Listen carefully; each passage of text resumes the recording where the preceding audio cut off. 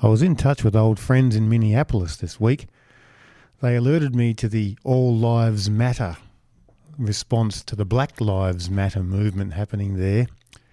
And as I learnt, the All Lives Matter slogan has become one which attempts to diminish or even dismiss the cry of the black community at what happened to George Floyd and what it represents in a deeply painful history for them. I was glad to receive that information, so I moved quickly to change the title of my last post from All Lives Matter because I in no way want to diminish or dismiss the cry of black people in the US or here in Australia. Another gift also was given to me by my friends Kim and Martin Rathjen. It was a thoughtful response to help their local community in Minneapolis.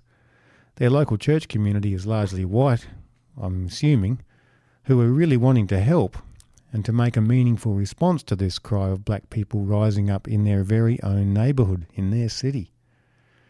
Kim said, "Many of you in the community have reached out to me in the past week asking what can we do. There have been some immediate needs for response and many of you have helped with those needs, so thank you. However, I have a bigger answer to that question that has been forming in my mind over the weekend. Many of you are not going to like what I have to say. I'm okay with that. I urge you to read what I have to say. It's okay to be uncomfortable. I am uncomfortable today. This need to solve the problems and tragedies that we encounter in life is very real. It gives us a sense of control over that which we cannot control, and in many cases eases our own feelings of guilt, which are quite often unnamed feelings. If you're asking, what can we do, so that you can say, I did my part, and move on then, I question your motives as a guilt response. What can we do? In this case, goes much deeper and requires so much more work than donating some clean water supplies. Please hear me when I say that yes, those supplies are needed, but we can't stop there with just water or cleaning supplies.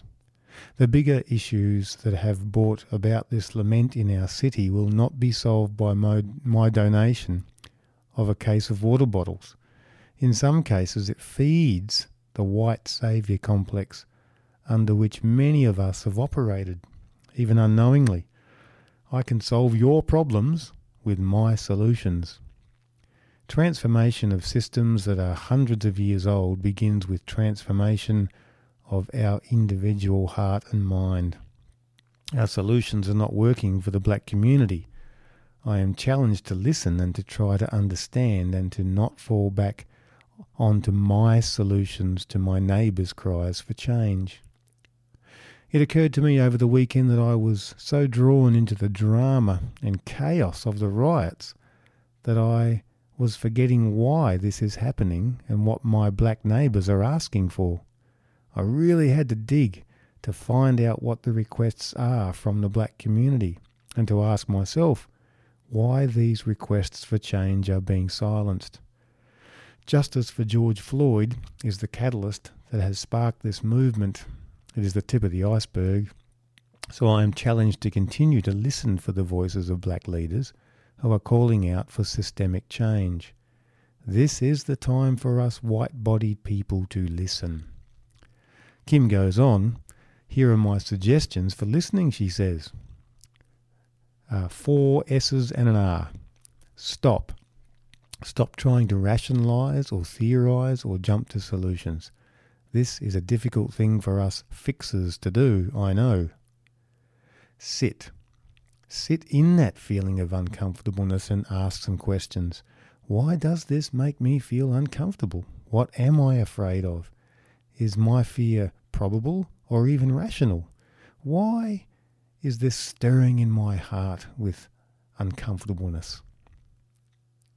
Seek. Seek to understand. I have caught myself so many times over the past week thinking or saying, I don't understand. Take ownership of the search for understanding. Be curious rather than judgmental.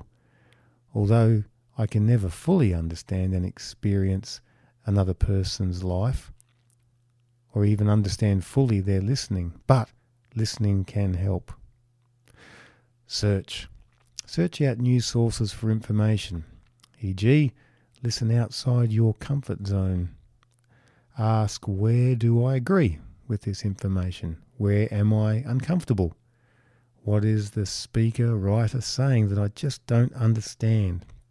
And how can I grow in my understanding? What can I read? What can I watch? What can I listen to? Who can I listen to? And the R, resist. Resist the urge to solve. When you go into problem-solving mode, just check yourself a bit. Listen for the solutions that our black neighbours are asking us to support. Sometimes it's hard to hear the solutions without judgment, but now is the time to make yourself, in a way, do that, or do that as much as you can. Well, friends, I reckon wise and helpful suggestions for listening right there. Thank you, Kim Rathjen in Minneapolis. I think I'm trying to do this kind of listening here in Australia in the hope that understanding truly grows. You can contact me or make a comment at scenicvalleyaustralia@gmail.com.